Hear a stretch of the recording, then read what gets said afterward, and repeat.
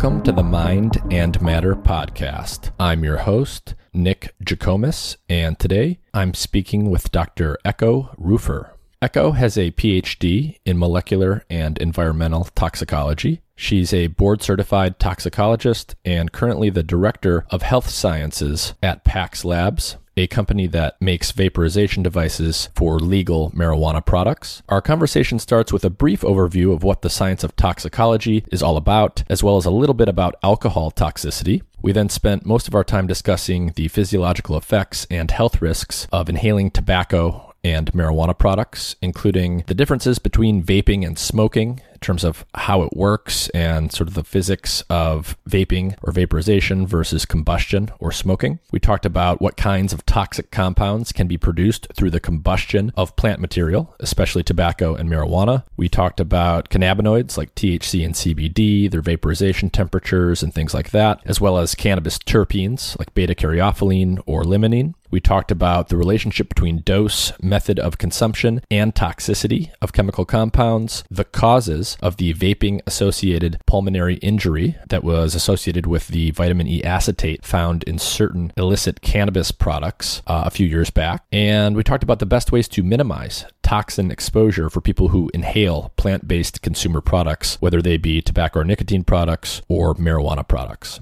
As always, if you enjoy the content I'm producing on Mind and Matter, please check out the Mind and Matter Substack at mindandmatter.substack.com. You can become either a free or paid subscriber. You can get access to my free weekly newsletter, which comes with updates about upcoming guests and the content I'm producing, as well as interesting research and other content related to the topics that I discuss on the podcast and that I write about on the Substack. And please remember, if you enjoy the show, to share your favorite episode with friends or family and give us a 5-star review on Apple Podcasts or Spotify or wherever you're tuning in.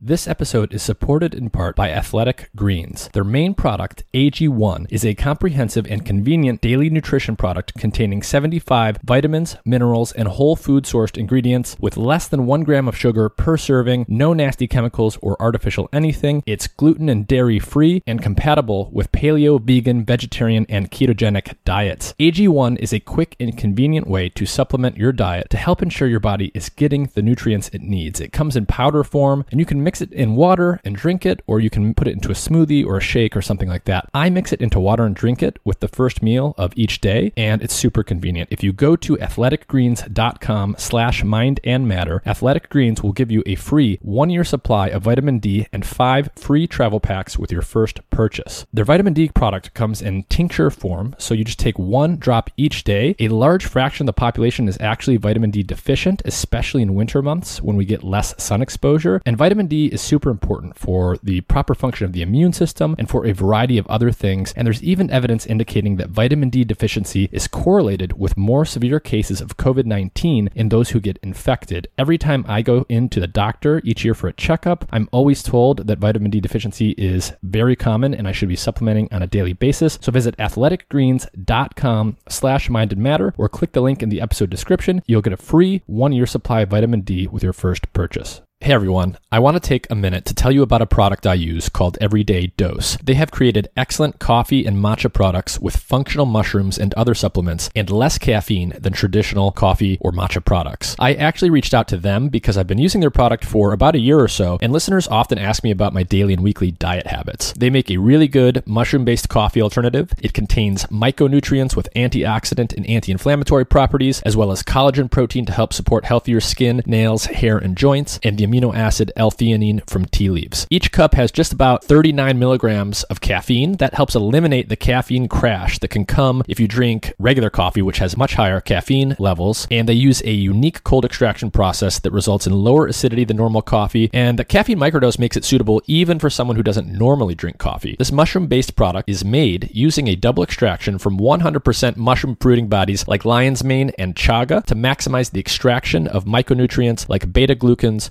terpenes, and sterols. Other brands don't typically do this, making Everyday Dose one of the highest quality products of its kind. It's gluten, dairy, and nut-free. There's no added sugar. It's paleo and keto friendly and made with kosher ingredients. There are no grains or fillers, and it is lab tested to ensure quality. I really like the taste of Everyday Dose compared to black coffee and other mushroom coffees, and they have a mushroom matcha product loaded with functional mushrooms and collagen proteins, so if you like green tea matcha, you'll probably like that product too. If you're interested in a healthy coffee alternative, I highly recommend giving Everyday Dose a try. Check out the link in the episode description or visit everydaydose.com to learn more. If you go there, you can find special offers that they have for getting a free frother and free travel pack of on-the-go doses with your purchase. And with that, here's my conversation with Dr. Echo Rufer.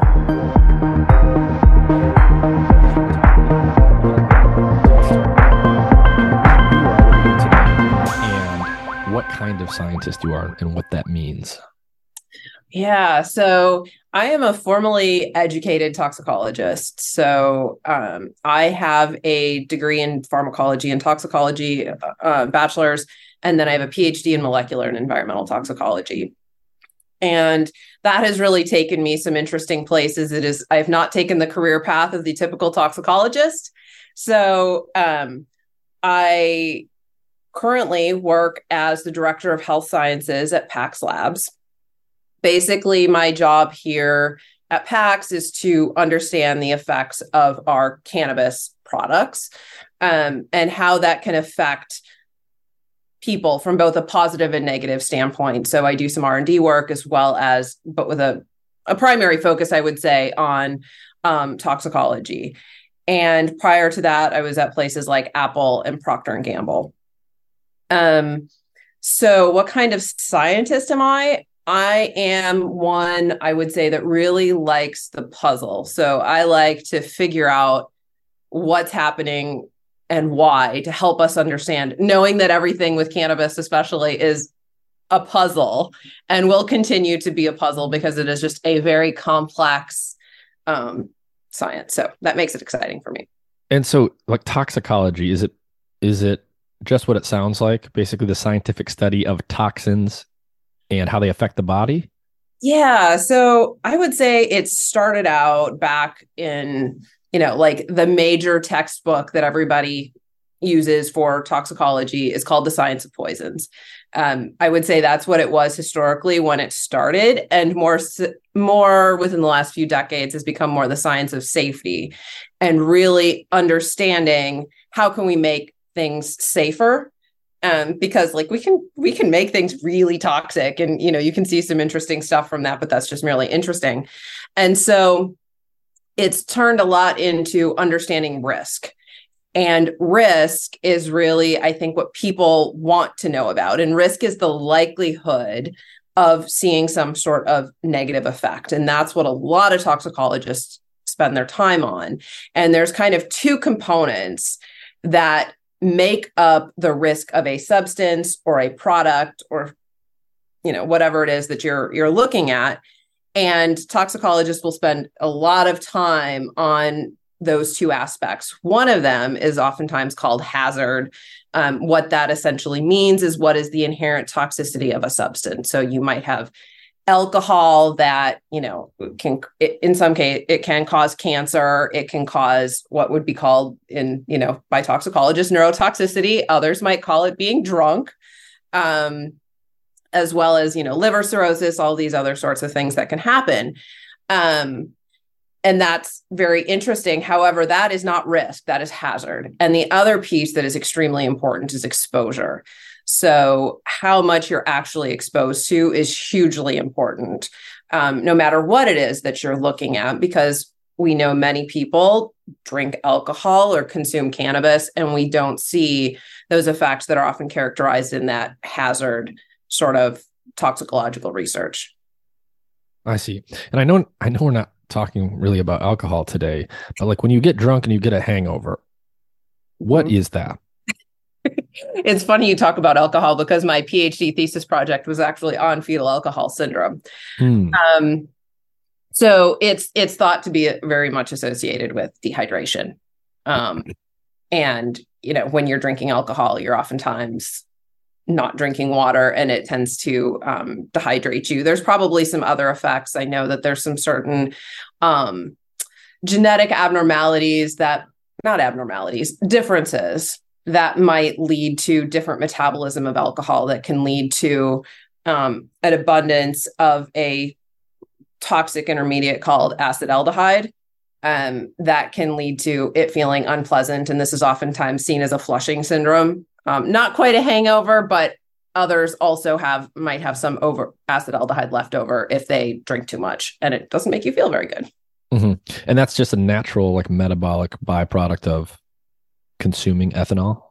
Yeah. So when you consume ethanol, let me think about it. There's an alcohol dehydrogenase that metabolizes it. No, CYP2E1 metabolizes it to some extent. And then there's it's an alcohol, and then you end up with an aldehyde dehydrogenase that changes it to water. And if you don't have enough of that final part of the metabolic pathway, you'll end up with that intermediate product, which is acetaldehyde, that everybody metabolizes it to. It's just a different concentrations depending on how much you drink and your metabolic capacity.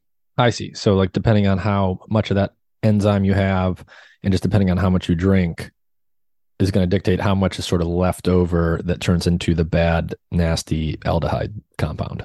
Yeah. And that's why there have been numerous studies to show that there is a difference between a binge drink, which is over 5 drinks in a sitting, versus 5 drinks over the week. You'll end up overloading, when you do the binge drink, you'll end up overloading that metabolic capacity, produce additional byproducts that you won't produce when you just drink a glass of wine every day or some other sort of alcoholic beverage. And I'm talking a standard glass of wine, not like some of these college town drink specials that that's half a bottle or something like that is not a standard drink that counts as 5 drinks. And so, actually, maybe this is related to, I guess, a foundational question here, which is when you think about what is a toxin or what is a poison, how much do we have to think about dose here? Because basically what you just said with alcohol is, right, at a high enough dose, it's going to be quite toxic potentially. And at a low enough dose, it might be not toxic at all or very lightly toxic. And so one compound can be toxic or non-toxic depending on how much you consume. Is that a general principle? Oh yeah, that is absolutely. There is a gentleman from the 16th century, often called the godfather of toxicology, Paracelsus, who has a famous quote that is loosely stated in more of today's language. It's the dose that makes the poison. And so it's entirely related to dose. And, coming back to cannabis, is really interesting because the dose of many cannabinoids tends to be biphasic, meaning at a lower dose, it might have one effect. And if you get it at a higher dose, it might be entirely the opposite. And so dose is key. Absolutely key. Okay. So, not only can dose be a factor in terms of as you increase the dose of something, it can become more and more toxic or create more and more of a toxic byproduct, but actually a single drug can almost completely shift the physiological effects it will have at a relatively high versus relatively low dose. Yeah, absolutely. Absolutely. And, we're going to talk a lot about vaping today because that's what you focus on now. It's also, I think, just an important topic given how popular vaping is of different kinds. So I want to talk about vaporization and combustion, vaping versus smoking, generally speaking, independent of, whether we're talking about nicotine or cannabis or whatever. So what exactly is vaporization and how is it different from smoking where combustion is taking place, just in terms of the physical differences? Yeah. So combustion is typically, there's not a nice defined temperature where you can say when you hit this temperature at 927 degrees, now you're into combustion. It really is a continuum of a process. And so combustion occurs at much higher temperatures. So that's, smoking, whatever it is that you're smoking. And at those high temperatures, it will break a host of substances down into other sorts of harmful byproducts. And of course, all of them are being, I would say, volatilized and aerosolized. So either a smoke or a vapor product actually produces some gas and some liquid particles that are essentially floating around in that gas. And that gas that's produced is not just air. A lot of your stuff sits in the gas phase as well as the particulate phase. Vaporization uses a much lower temperature to aerosolize the whatever it is that you're vaping. And so you're less likely to produce those harmful byproducts, but you still are ending up with a particulate phase and a gas phase. And that temperature becomes key. And that's why temperature is so important.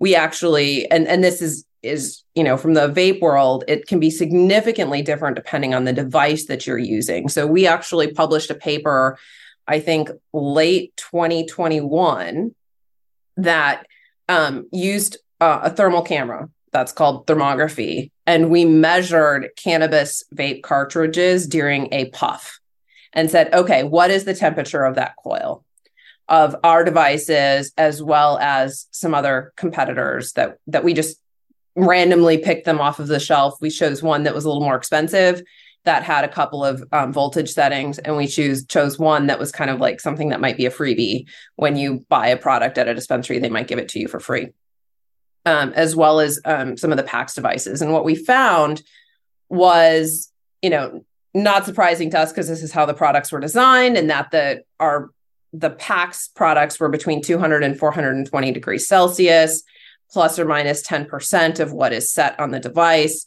The others, I think one reached, depending on the setting, one I think had a low dose of like 420 degrees Celsius, and another one reached up to 600 degrees Celsius. So that combustion sort of process or pyrolysis process that happens as you get hotter and hotter can start to happen in the 400, 500, 600 C, and then of course works it way up.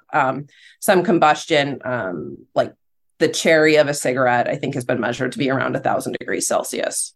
So I see. So at a relatively low heat setting, you're causing molecules in the solid material to enter the gas phase so they can be inhaled. But as you keep increasing the temperature, eventually you don't just vaporize things, combustion happens, there's fire, and basically you start melting and chemically transforming that stuff. And whatever it is, if you're melting it, you're likely to produce some number of toxic byproducts that came from that original material. Is that basically how it works? I wouldn't use the word melt, though, because melt is not a chemical change, right? That's going from a solid to a liquid.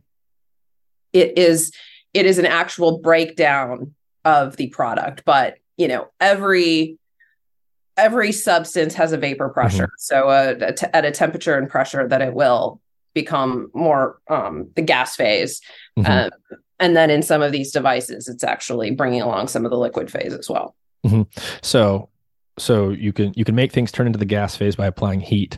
And if you keep applying heat at some temperature, depending on the molecule, the actual chemical compound will transform into something else. And oftentimes that something else is not a good thing. Right. And that's in I would say the nicotine tobacco space. They've actually identified a host of substances called HPHCs, or harmful and potentially harmful constituents, that are harmful, obviously, for different reasons, whether it's from a carcinogenicity standpoint, respiratory toxicity standpoint, that have been identified that are essentially common degradants of plant material. So some of those are actually formed in cannabis cigarettes or joints the same way they are in tobacco cigarettes. And those are produced to some extent in some vape products. But if the temperature is controlled, it's much, much lower than what is observed in smoking. Mm-hmm. So is a fair statement, like a generally true statement, if you're inhaling something, whatever it is, the lower the temperature, the better it's probably going to be, or the less toxic compounds will be produced. you're going to be inhaling what it is that you see. The lower the temperature it is, and the less likely of this that you'll produce this other stuff. Now, can you vape a cannabinoid at 100 degrees Celsius? No, they won't aerosolize at that temperature. So you do have a minimum that you can, and we know that cannabinoids vaporize at a higher temperature than e-cigarettes or nicotine. And so, I do hear about a lot of consumers that are very concerned about some of the temperatures of these devices. They're saying, well, my e-cigarette's at this temperature, but you're just burning the material. And it's like, well, actually it's not. It's just cannabinoids are different. Cannabinoids are not nicotine. They work differently. So if you want to vaporize them, you kind of are stuck at a little bit higher temperature. And I think, on the question of nicotine and smoking tobacco in particular. So if you imagine someone smoking cigarettes, we've all seen people doing that. At this point, I think everybody knows, right? There's clear health risks associated with that. We know that, nicotine is addictive. We know that there's an increased cancer risk and there's cardiovascular issues associated with smoking tobacco products. But in general, in terms of the negative health risks associated with smoking tobacco specifically, how much of that is the nicotine itself versus some of these toxic byproducts that come from combustion or like other things that the companies add to the cigarettes? Like what's causing what in terms of like cancer risk and all of that stuff? Yeah. It's really an interesting question. And tobacco cigarettes have been named by the CDC as the number one cause of preventable death. And, it causes a host of different types of toxicity, right? So there's carcinogenicity, there's respiratory toxicity, your CBD or your COPDs, your cardiovascular diseases. And what we've, I think, observed from other forms of nicotine intake is that much of that risk appears to be driven by these byproducts. There's some work that has been done on those HPHCs, those harmful degradation products, trying to identify, like the tobacco industry has went through and identified every component that they can identify in the smoke of a cigarette, tested each of those in different models of carcinogenicity as an example, and found that there are 4 or 5 of those HPHCs that appear to be responsible for the majority of at least the carcinogenicity. So like 80% is driven by these 4 or 5 substances. And what's HPAC again? HPHC, the harmful and potentially harmful constituents. Okay. So, and what do you know what those are? Yeah, there's a list of I think it's 93 of them that the FDA has defined. So there are things like formaldehyde, acetaldehyde, lead, there's tobacco-specific nitrosamines, there's polyaromatic hydrocarbons. There's a lot of substances on that list that are, at this point, pretty well defined. But even if you go within a subset of that list, those seem to be responsible for a lot of the toxicity. And it's not to say the other things are risk-free. I'm a toxicologist. We talked about dose. I will never say anything is risk-free. There are examples of someone overdosing on water, pure water, not contaminated water, just pure water. So, it appears to be a lot of those byproducts associated with combustion. Okay, so in tobacco smoke, you get all these byproducts. There's dozens and dozens of them that have been identified as being carcinogenic or toxic in some way, but there's really just a handful that drive most of the problem there. So there's a lot of nasty stuff in there, but there's like a handful of things that drive most of the problems that are associated with smoking tobacco. Yeah, based on their concentration and the hazard of those specific ingredients, that's what seems to be the case. And that's why, the vaporization products end up, talking about significant reductions in a lot of these ingredients is because they are so key. It's not to say these other pieces are, like I said, totally risk-free. It's just that, hey, we've got the number one cause of preventable death. If we can come 98% of the way from that, it makes sense. And what about nicotine itself? I mean, nicotine's a psychostimulant. It has, kind of an alerting effect. We know that it's highly addictive. Is it, I assume at some dose, eventually, it's toxic just like anything else at a high enough dose, but at a dose that a tobacco consumer is typically, your average tobacco consumer is going to be ingesting, is nicotine itself toxic or carcinogenic or anything? It's not carcinogenic. And I will say I've not spent as much time on the nicotine front as I have on the cannabis front. But nicotine, from my read, is not the one causing the carcinogenicity, is not the one causing a lot of the respiratory toxicity. Now, is it maybe involved in some of the cardiovascular stuff that's much harder to test for? I mean, I would imagine there's some possibility, but what's interesting about nicotine itself is it has what's called a very, a low therapeutic or a narrow therapeutic window. So in order to feel the effects versus where, like, if you swallow a load of nicotine, you can overdose relatively easily and die on,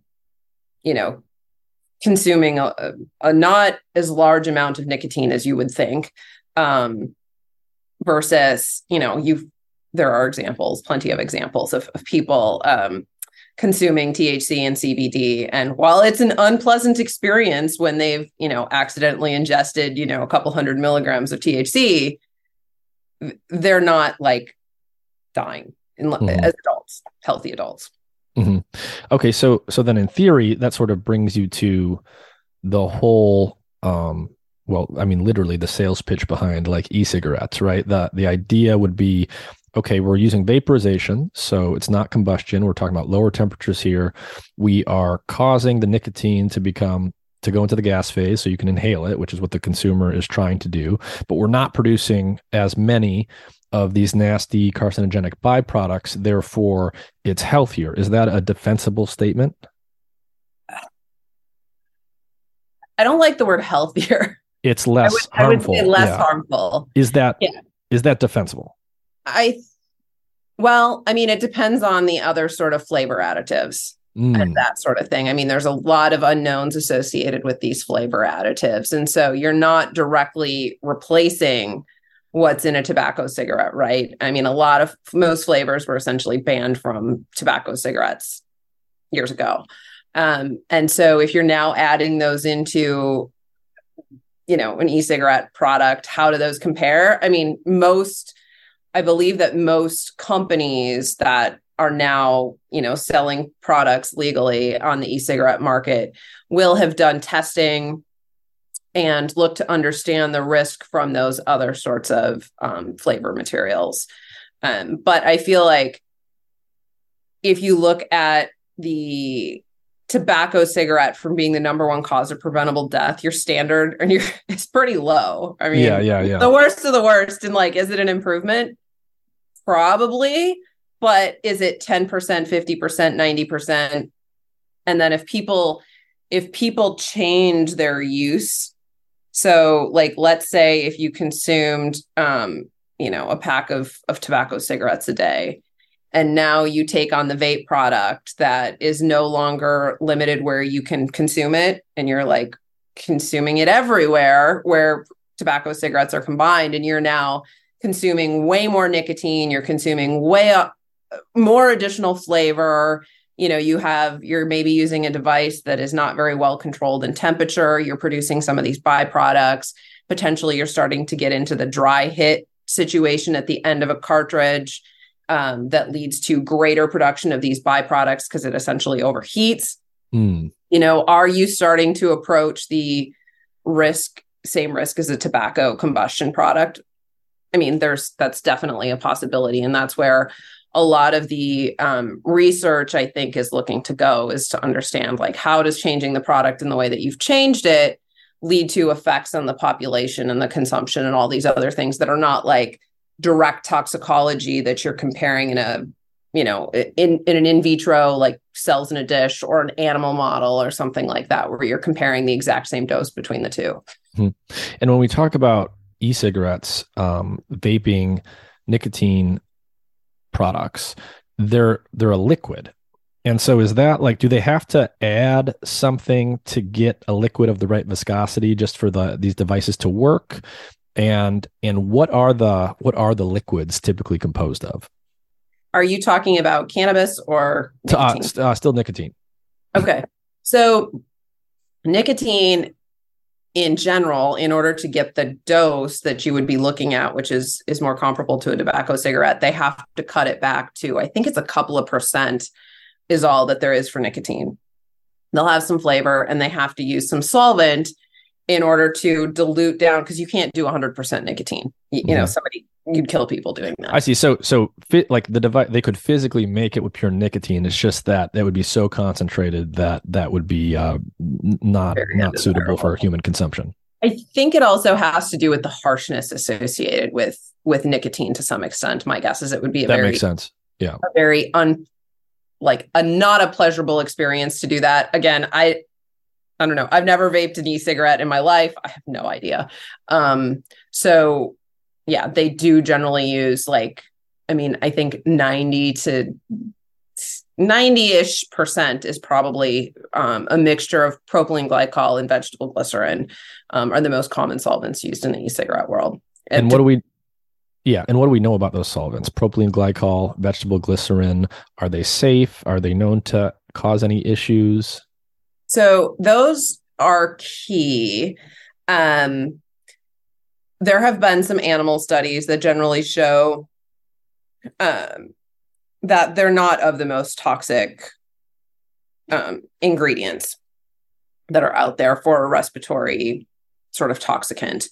But when you start to test these solvents at different temperatures in different devices, you do increase the likelihood pretty quickly on these two substances for the production of formaldehyde and some of the other breakdown carbonyls that are observed with these substances that are oftentimes not tested in the animal models, because the animal models will often just look at pure PG or pure VG without that temperature component. I see. And is there what kind of temperatures are we talking about here? Are temperatures that are going to be the ones actually used in most of these products, or above that? Well, I would say there's a range of products that are out there. Some will be lower. There are others that have shown that it's not just, what people are setting it at, but if they're, say, using their cartridge all the way to the end, they'll see in the last few puffs that they take, the temperature will jump up wildly. So there is a direct, linear response once you hit a certain cutoff, and I don't know offhand what that is, where it starts to very quickly rise. And it's not that if you have a single device and you have it set at 180 degrees C, it is always 180 degrees C. You might hit the end where you start to dry out the wick, and then you end up with it'll pop up to 500 Celsius or something. I see. So just the way that these devices are physically built, they're immersed in liquid until that liquid goes down as the consumer uses it up. And at some point, the heating element is just kind of exposed and it's not immersed in the liquid. And then the temperature shoots up. And then what wasn't producing as many toxic byproducts before is now starting to do that because it's just hotter. Yes. Okay. Yes. And, if we think about cannabis, so how is physically, how is vaporized cannabis oil different to or similar to these nicotine vape products? Yeah, they're actually very different. So I would say we as the cannabis industry can learn a lot from the e-cigarette industry, but we also have to do a lot of work to modify our approach to what makes sense for cannabis. So cannabis vape products are generally, at least from what's sold in the legal market within California and a host of other states around the country, tend to be mostly a cannabis extract. So that cannabis extract is something like, 80 to 90% of extracted from cannabis. And you'll see on a certificate of analysis or COA that it is made up of your, THC or CBD, maybe some of the other minor cannabinoids. And then the remaining portion of that product will be, flavors or other added terpenes that are required to be added back after the extraction process, because when you extract cannabinoids from the cannabis plant, those cannabinoids are extremely lipophilic, and you will lose a lot of those terpenes that will volatilize off during the process. And so those have to be either collected and re-added, or else there's a host of ways that you can purchase those terpenes essentially that came directly from cannabis. And we've actually got a product that does just that. So it ends up being 100% cannabis. There are other sorts of products that, botanical terpenes may be used to add that flavor. And frankly, the terpenes, whether they're from cannabis or from some other botanical source, can have a significant effect on the experience. What can you just talk a little bit, very briefly, because I've talked about this on the show before, and people are probably mostly familiar. But what are cannabis terpenes, and what are the cliff notes there? Cannabis terpenes are essentially secondary metabolites made by the cannabis plant. There's terpenes made by other plants as well. And those essentially provide a flavor and aroma component. In some cases, they can have an effect as well to the cannabis experience. And how do we actually know that? What are some examples where they have an effect on the experience itself? Well, I would say limonene is one compound that has a very strong experience, a flavor commonly found in citrus, as well as it tends to be associated with some reductions in anxiety, some, I would say, happy sort of effects. There's also beta carotene. I believe it's also found in pepper, but is a common cannabis terpene as well. And it actually binds the CB2 receptor, which means you could call it a cannabinoid as well, but it is technically a terpene that, of course, binding some of these other cannabinoid receptors, you would have an effect from that. I see. So a subset of these cannabis terpenes are known to have physiological effects. Okay. Do any of them have like clear psychoactive effects, or is that mostly just coming from the THC? Well, they're not intoxicating. I would say the psychoactive effect. This is one of those nitpicks in the world where we talk about psychoactive, we actually mean intoxicating. So CBD is not intoxicating, but it is psychoactive. And I would argue that it's similar to some of these other substances. Like if limonene has the ability to reduce some level of anxiety, in all likelihood, it is also psychoactive. I see. And what do we know about the terpenes in terms of any toxic effects they might have, carcinogenic, or just irritants? Like, is there anything to worry about in terms of cannabis terpenes and inhaling them? It depends on the dose. So, would I use a product that is 100% limonene, 100% beta carotene? Absolutely not. And so it's really dependent, and it's really important. Me, from a toxicological perspective, I think very carefully about these things, and have actually published a paper looking at how to evaluate whether or not your additive, whether it's a terpene or a flavor or whatever, how to assess the risk from that, the concentration that you desire to add. And, I've also set restricted substances specification. So this is basically saying, you've got these substances, don't put it over this concentration, because remember, we go back to that risk component. The exposure or the dose is hugely important. So defining those is very important in determining the safety. So you could run into a situation where, somebody decided, I really like limonene, and decided to add it at 10% to your cannabis extract. In all likelihood, that's going to be pretty irritating and harsh, and I wouldn't recommend it.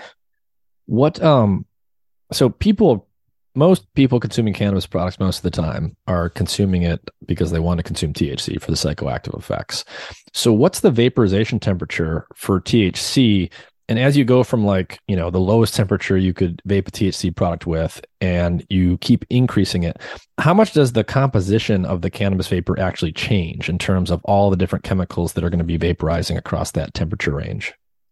Yeah. So I will say THC vaporizes out of, so the vaporization temperature tends to be different for different products. It's not just based on that individual THC. So what we see is that temperatures in which you can use a drier product, you can actually vaporize the THC at lower concentrations than you can at with like a concentrate vape, as an example. Okay, so if you're vaporizing flower, physical plant material, you can do it at a lower temperature than an extracted oil. Right. Right. So you can do that at like 185, I would say 200, 215 Celsius. Our concentrate device ranges from 220 degrees Celsius to 420 degrees Celsius. And we find that different products really aerosolize better at different temperatures. And it will just be dependent upon the formula. I will say generally the terpenes come off and you'll get more of a flavorful experience. You'll get more terpenes at that lower concentration because they tend to have vaporization temperatures that are a little bit lower. But you'll oftentimes get larger hits at the higher concentrations, the higher temperatures, but not as much of that flavor.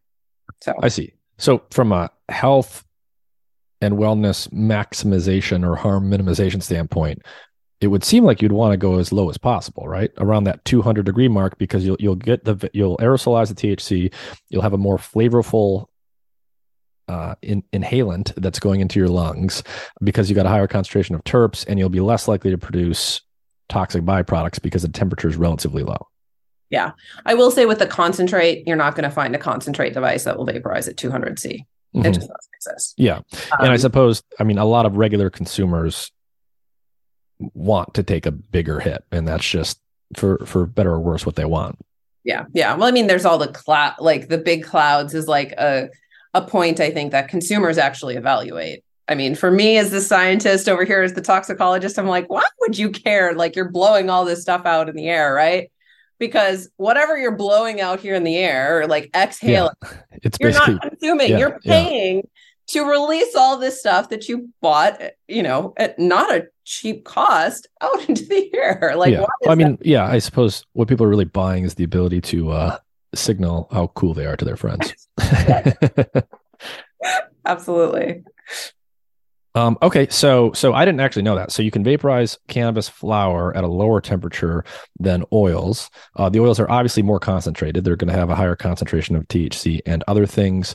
What do we know about any risks that are unique to vaping cannabis generally, or the concentrated oils specifically? I'm not talking about like additives or nasty stuff that sort of unnecessarily gets added in by the manufacturer, but for the actual chemical components of the oil, is there anything alarming there beyond just being mindful of, if you vape too much in too short of a time at a high temperature, then, a lot of these things can become at least irritating?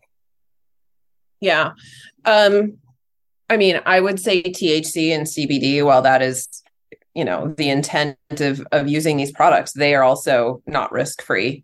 Like as an example, unless there's some developmental effects associated with THC and CBD both. And so a pregnant woman or youth should really avoid these products unless there's some risk benefit analysis, I would say, done by a physician, because different from nicotine, I would say there is actually therapeutic value to these compounds. And so it ends up more of that risk benefit analysis versus just avoiding the harm, because there is no medical use for smoking a cigarette, right? Zero. You could argue that's not the case for cannabis. And so it ends up being like a specific case by case discussion with a physician and understanding those effects on a developing fetus or a developing brain. And remember, our brains are developing until our mid-20s. They're not just done at 18 because the law says you're now an adult. Yeah. And I feel like a lot of people don't know that, or they kind of overlook it. These cannabinoids have very well documented developmental effects. So we can be completely agnostic about what we think about that, good, bad, or ugly, but they are going to affect the trajectory of your developing nervous system for sure. Yep, absolutely. But okay, so what about, there was this thing a couple years ago where a bunch of people got sick from vaping cannabis products. It was called vaping associated pulmonary injury, I think. So can you just remind everyone what exactly happened with that and where did we land? What was going on there? Yeah. So I will say that was a very scary time for me. There was a lot of conflation between, it's e-cigarettes with nicotine, it's cannabis, what is the cause? And, it was ultimately found out it was THC obtained from informal sources, meaning the illegal market. And I think it was something like 60 people died and over 2,800 people were hospitalized. And what that seems to be a cause of is, it was originally like, well, maybe it's the pesticides degrading to hydrogen cyanide. Well, the toxicity observed does not look like cyanide toxicity. Toxicologists have studied cyanide. There was some thought that maybe it's metals that are being released from the devices. That's also not the cause. We know what metal toxicity looks like. This didn't look like it. Those things are not great, but it didn't seem to fit the symptoms that were observed in individuals. It actually seemed to be this new compound that was put into vape cartridges to dilute the THC, which is more expensive. It's vitamin E acetate.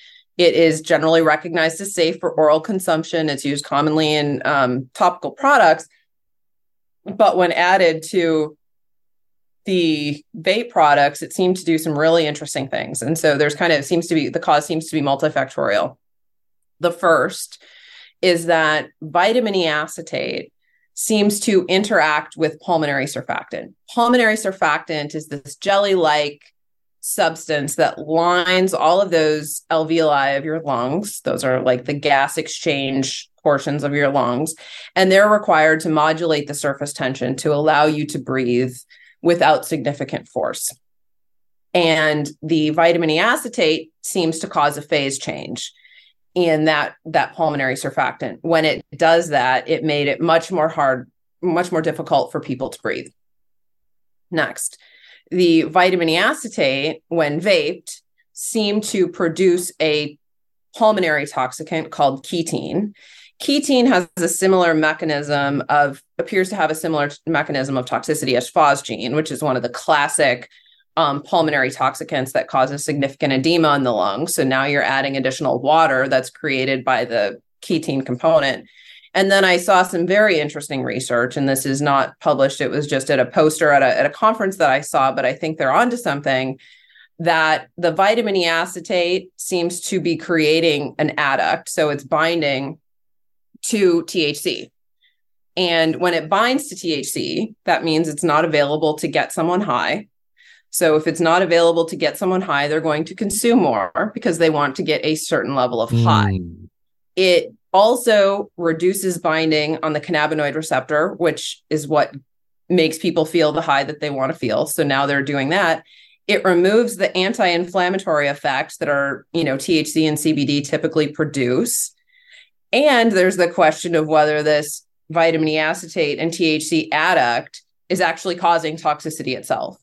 Mm-hmm. So, this is some very preliminary research, but I saw the poster and was like, oh, holy crap, this makes sense as to why this vitamin E acetate problem may well be associated just with THC, and you don't see the same effects on nicotine because you don't have that same interaction between nicotine and vitamin E acetate, and people probably weren't using vitamin E acetate with nicotine. I see. So the problem with these cannabis products that were being vaporized, it was vitamin E acetate. And it sounds like there's multiple problems that are caused directly and indirectly. And it is plausibly true that there's a specific interaction that happens with THC and this substance. Yep. And so was this limited only to vaping products that were produced on the illicit market, outside the legal market? Was it also legal products? Is vitamin E acetate still out there in anything? And well, it was entirely the illegal market. There were no confirmed cases that were from legally purchased products. Are there still cases? I will say all of this happened and was being tracked late 2019, early 2020. Then this other little respiratory disease happened to pop up and the CDC stopped tracking. So there was a significant drop. People aren't in the hospital of dying. You do still see a case report pop up now and then. But I think whoever was making these products with this vitamin E acetate, kind of stopped, hopefully. And then there's a number of states that have added that to their kind of banned ingredients that aren't allowed in vape products and cannabis. And so it sounded before, like you said, in contrast to tobacco and nicotine vape products, where they sort of necessarily have to add some kind of solvent just to dilute the nicotine down and make the product consumer worthy. That's not really the case with cannabis. So people are generally not adding diluents and other liquids, or if they do, in my experience, it's been very low concentrations. And so what'll happen is when they extract from, the plant, let's say you have a product and you regularly have a certain concentration of THC, and your consumer knows that they're always going to get 85% THC. And this batch happened to come out at 88%. And you don't want that person to be thrown off guard. They'll sometimes add a diluent, not vitamin E acetate, at a very small concentration to adjust that. But in general, other than that, I've not seen a lot of it of the companies I've worked with. And, there are a number of people on the PAX platform that we actually monitor that. So I've had conversations with a whole host of companies that they're not adding these at any meaningful concentrations. So in general, there's no kind of, there's nothing people should look at, or there's not a lot people should look out for. I was going to maybe ask you, okay, if there's, X, Y, and Z substances that often get added, is there one that is better than the other or less harmful? Or is there something people should look out for and avoid because it might be irritating or potentially toxic, anything like that? I think what I would do personally, is watch the device you choose and control temperature. You can ask about diluents, in general, and whether or not they're adding them. Sometimes it'll just be, upping the concentration of terpenes. But I think from a toxicological perspective, the way I like to look at things is everything in moderation, because essentially when you're looking at risk, if you've got a dose in which an effect occurs, above that a dose, and below it, there's nothing measurable. It's negligible. As long as you stay below that, you're good. I would also stay in the legal market, look for a certificate of analysis, and not enter into the illicit side, because that's where, it's kind of a wild west. And when I speak to they're not adding these things, I am totally talking about the legal market. Who knows? I've heard some horror stories, frankly, about what's happening in with people out there in their garages doing who knows what. And then, they're buying disposable devices where the air path passes over the internal electronics of a device. That means you can inhale all of the stuff that is typically inside of a device, which is all sorts of metals, and there's solvents used in the production of consumer electronics, and that you would never expect. So your device can be a huge factor there. Buying from the legal market, you're typically not seeing that, but you could. It's a question to ask. So it's not. Yeah. So, just to kind of riff on this a little bit more and for you to reiterate some of that. So can you talk a little bit about the devices that you guys make at PAX, and what you do to sort of ensure you're vaporizing and volatilizing, only what's intended? Yeah. So we actually do quite a bit. We have two kind of lines of devices. I actually have one of them here. It is a PAX dry herb device. And so essentially the flower is put into the oven, and you can consume that product. We also have a cannabis concentrate device and product. and oils that go, of course, into those pods. In order to protect the safety, of our consumers, we choose materials carefully. And that means they're food grade. While I know food grade is not evaluated for inhalation, it does have some requirements of avoiding certain harmful substances, some quality manufacturing requirements, et cetera.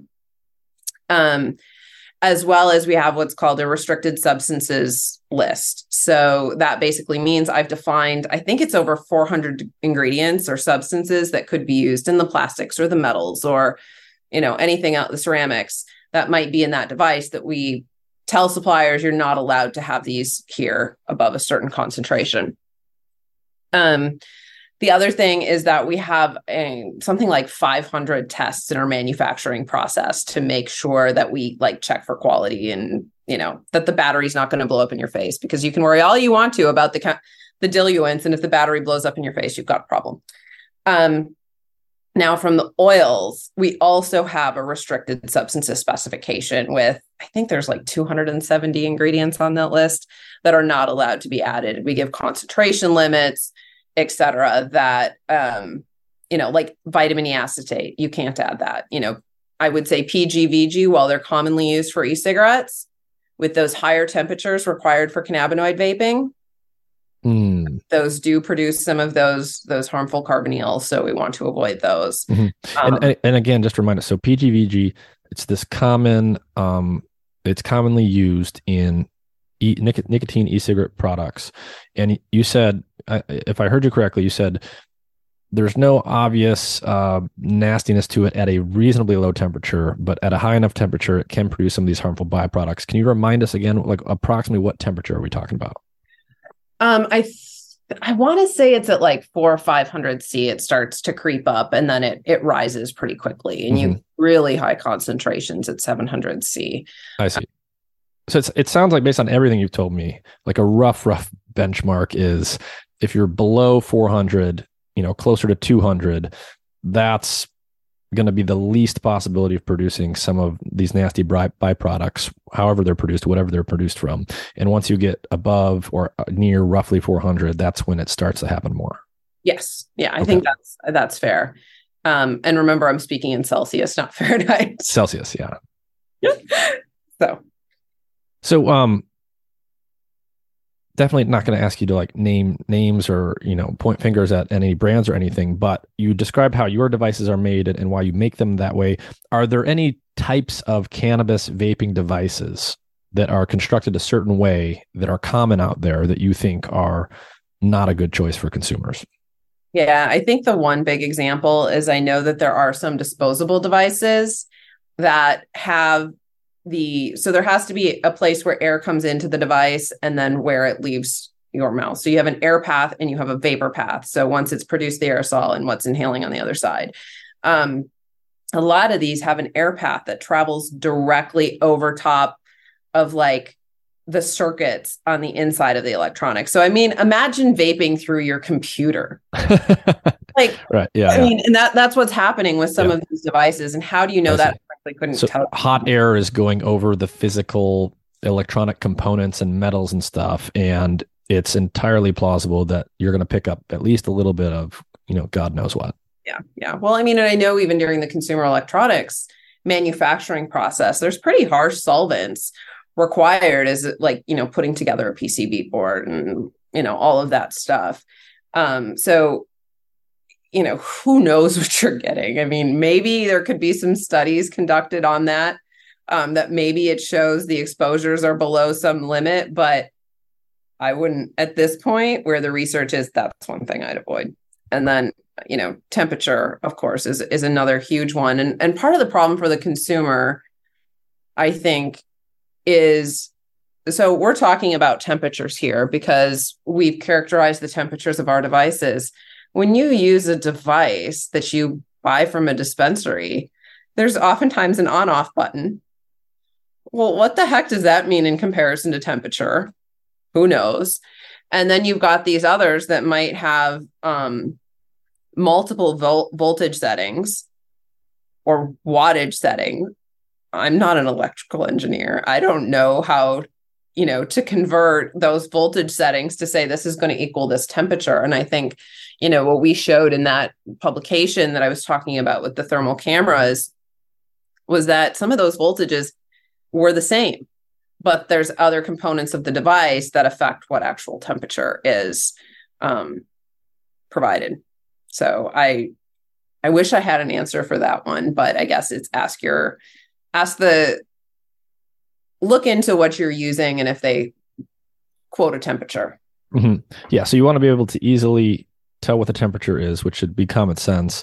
You want to somehow verify, if you can, that the temperature that's you're reading is the actual temperature. It sounds like the other big thing that you mentioned in the beginning was you don't want a device where that air is passing over the all of the internal physical components of the device. Right. Yep. Now, ignoring sort of like health risks and health stuff, when we compare smoking cannabis to vaporized cannabis, pound for pound, I don't know if anyone's done this, so I'm just asking in general. Yeah. If you were to, I hope someone has done this. This is my question. If you vaporized and then smoked the same amount of cannabis, the same starting material, you got the same amount of THC, and you line those things up as closely as possible, pound for pound, would the experience differ at all? Would THC concentration, like if you're causing X amount of milligrams of THC to vaporize versus combusting the same amount, are you actually is your body going to see a different amount of THC? Is the experience going to be different in any way? People, at least consumers, report that it is. People say, oh, I prefer smoking because it feels better, or vice versa, or whatever. Has anyone actually worked that out in detail? So there's some aspects that have been worked out. Now, I think there is a component of personal preference, but I'll talk about the research that I'm familiar with. So they're not even thinking about the health perspective, but we're going to say like some of those tar is what they used to call like the other stuff, right? That's not your cannabinoids, is higher with combustion. And that leads to an experience. There's also carbon monoxide that is produced, and that is not at the same level in a vape product. And so I do think that there's also particle sizes that may differ between a smoked product and a vaped product. And depending on those particle sizes, you may not actually absorb them and you may not get the effect from them. And so that can change the experience. But I think on the carbon monoxide thing, it's interesting. I've got a hypothesis. This hasn't actually been tested, but this is Echo's thinking. Because people like how a joint hits. For whatever reason, they like the effect. And, there have been some studies where you can release some amount of THC and they will experience an effect. However, they still prefer the joint. And I am convinced that they like the little bit of hypoxia that's produced by inhaling the carbon monoxide, and they associate that with an effect. And that, research has again and again shown that it is more than THC that affects the experience. Mm-hmm. Even if you deliver the same amount of THC, or have vastly different concentrations in THC. There's a couple of examples. Ethan Russo published a study within the last few months. I think it's something along the nose. And so that was based on terpene content. And they found that the subjective experience was more related to the perception of the aroma than it was to the THC concentration. There's also another really interesting study that was done by Cinnamon Bidwell in Colorado. And what she did was she looked at two different flowers that were vaped at different THC concentrations. So we had 16 and 24% THC. And then she also did a cannabis concentrate. I can't remember if it was vaped or dabbed, but it was like 70% versus 90% THC. And what she found was that even though the blood levels differed a bit, when people consumed and rated the level of high from each of those products, it was the same. So I think that what that means to me is whether it's a combustion or a vape product, it's more than just the THC. All this other stuff matters. And if you're not burning a product, you're probably going to like the flavor. Although we're sorry, I'm never going to approve a product that intentionally adds carbon monoxide to cause some hypoxia. So it's like a joint. Interesting. Okay, so that's a hypothesis, but it makes sense. If you're causing some amount of hypoxia, that's you're probably going to feel that. Right. Interesting. Is there anything else that you want to talk about that you think we didn't touch on, just in terms of stuff people should know about vaping, whether it's cannabis, whether it's tobacco, or anything else? We could probably talk a little bit about, I think one interesting piece is about combustion of cannabis and the relationship to health risks versus the combustion of tobacco. And that cancer question. Yeah. What's the overlap there? Because I know that on the one hand, when they just look at like epidemiological, correlations and stuff, you don't see the same correlation with smoking cannabis that you do smoking nicotine. An explanation that people have often offered there is, well, on the one hand, we know that combustion is producing, even of cannabis, is producing, your aldehydes and your carcinogens of different kinds. Maybe there's some kind of anti-cancer, anti-inflammatory effect that's canceling that out from the cannabinoids, but I don't know if that's been demonstrated. So where do we land with that? No, I don't think it's been demonstrated. And I do think that's still a really important question, because we don't see this link, even though we know it produces a lot of those same substances. So I do think that the cannabinoids could play a role. I think there's also an exposure piece in that, tobacco consumers will smoke 1 to 2 packs a day. That's, 10 to 20 cigarettes. I don't know anybody smoking 10 to 20 joints a day. So I think there's the exposure piece. And so I would love to see those data. These long-term epidemiological studies take a long time, but I think that's a really interesting question, and time will tell. I see. So I guess the moral of the story there is, as long as you control for tobacco consumption and some other things, there is not a link, an association between smoking cannabis and lung cancer. So it's very different from the associations that we clearly see and know about with tobacco. And yet we know that you're still producing, from the combustion of cannabis, a lot of the same carcinogens. So there's some kind of mystery there. Yeah, there absolutely is. And I will say that it's also interesting. There have been some studies that were conducted showing or concluding, I don't think they actually showed it, but their conclusion was that I think it was stroke or other sorts of cardiovascular, like having heart attacks at a younger age. However, there were some very important, I think one of these papers has now actually been redacted, but they forgot to control for the fact of when cannabis consumption occurred, whether it occurred before the cancer or after, or before the heart attack or stroke or after. It's like, you'd think that'd kind of be a big cause. Conclude that my stroke was caused by cannabis if I started the cannabis consumption after the fact. So there's a lot of stuff out there that. Is there anything that you guys are working on at PAX that's new and exciting, either on the device side or on the consumable product side? Well, we've got lots of cool stuff coming out, but I don't want to break the excitement that will happen when we launch those products. I will say we just went live. Are these new devices that you're talking about? We've got a new device in the works, as well as some other new sorts of products that will be coming out. So like later this year? Yeah, I think so. I don't know the exact timelines off the top of my head, but we are extremely busy these days and working on all sorts of stuff. So yeah, very exciting. Okay.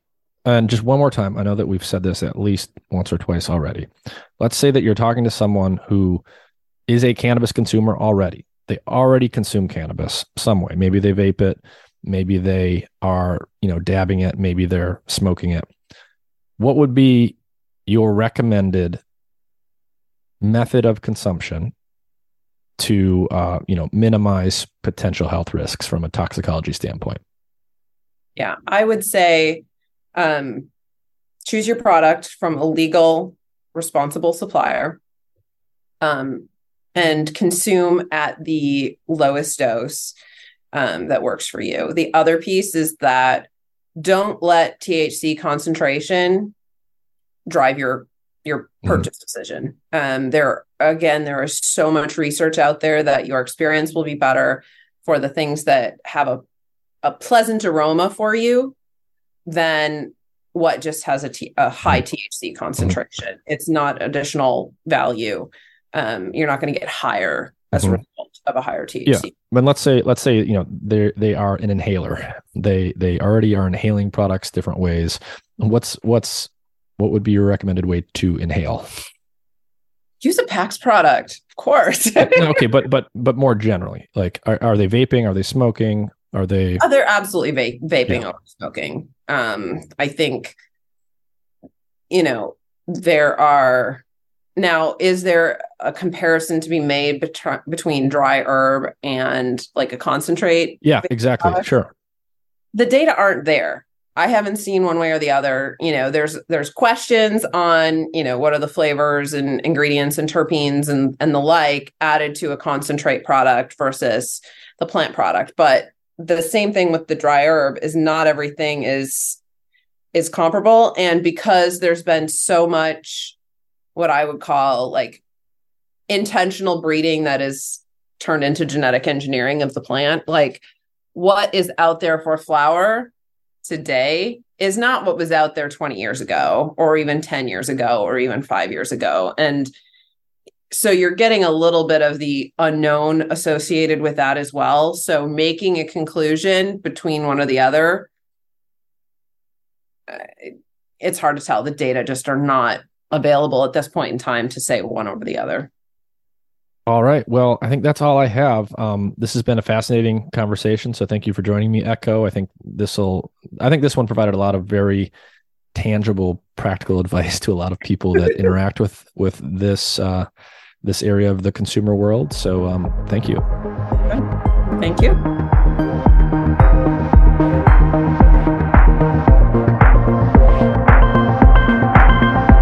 Hey everyone, I want to take a minute to tell you about a really cool health monitoring device I've been using for several weeks. It's called Lumen, and it's a handheld, pocket-sized device with a sleek design. It measures CO2 levels in your breath, which allows their technology to determine the extent to which your body is burning fats versus carbohydrates. Lumen helps improve your metabolic flexibility, your body's efficiency in shifting between using fats and carbs. It improves your ability to burn fat, which decreases your hunger levels and makes your body less dependent on snacking, and it can increase your energy levels by helping you develop a high-functioning metabolism. I use this device in the morning, before bed, and after meals and workouts to track my metabolism. With just a couple weeks of use, I learned a lot about which foods were causing my body to burn mostly fat, mostly carbs, or both, as well as how long I need to fast each day to promote fat burning. Lumen is great for anyone looking to optimize their health for either weight loss or athletic performance. The easy-to-use app allows you to track your results together with what you're eating and how you're exercising, and it syncs with other devices like the Apple Watch. Click the link in the episode description to learn more and use the code MIND, M-I-N-D, in all capital letters to get $50 off your Lumen device today.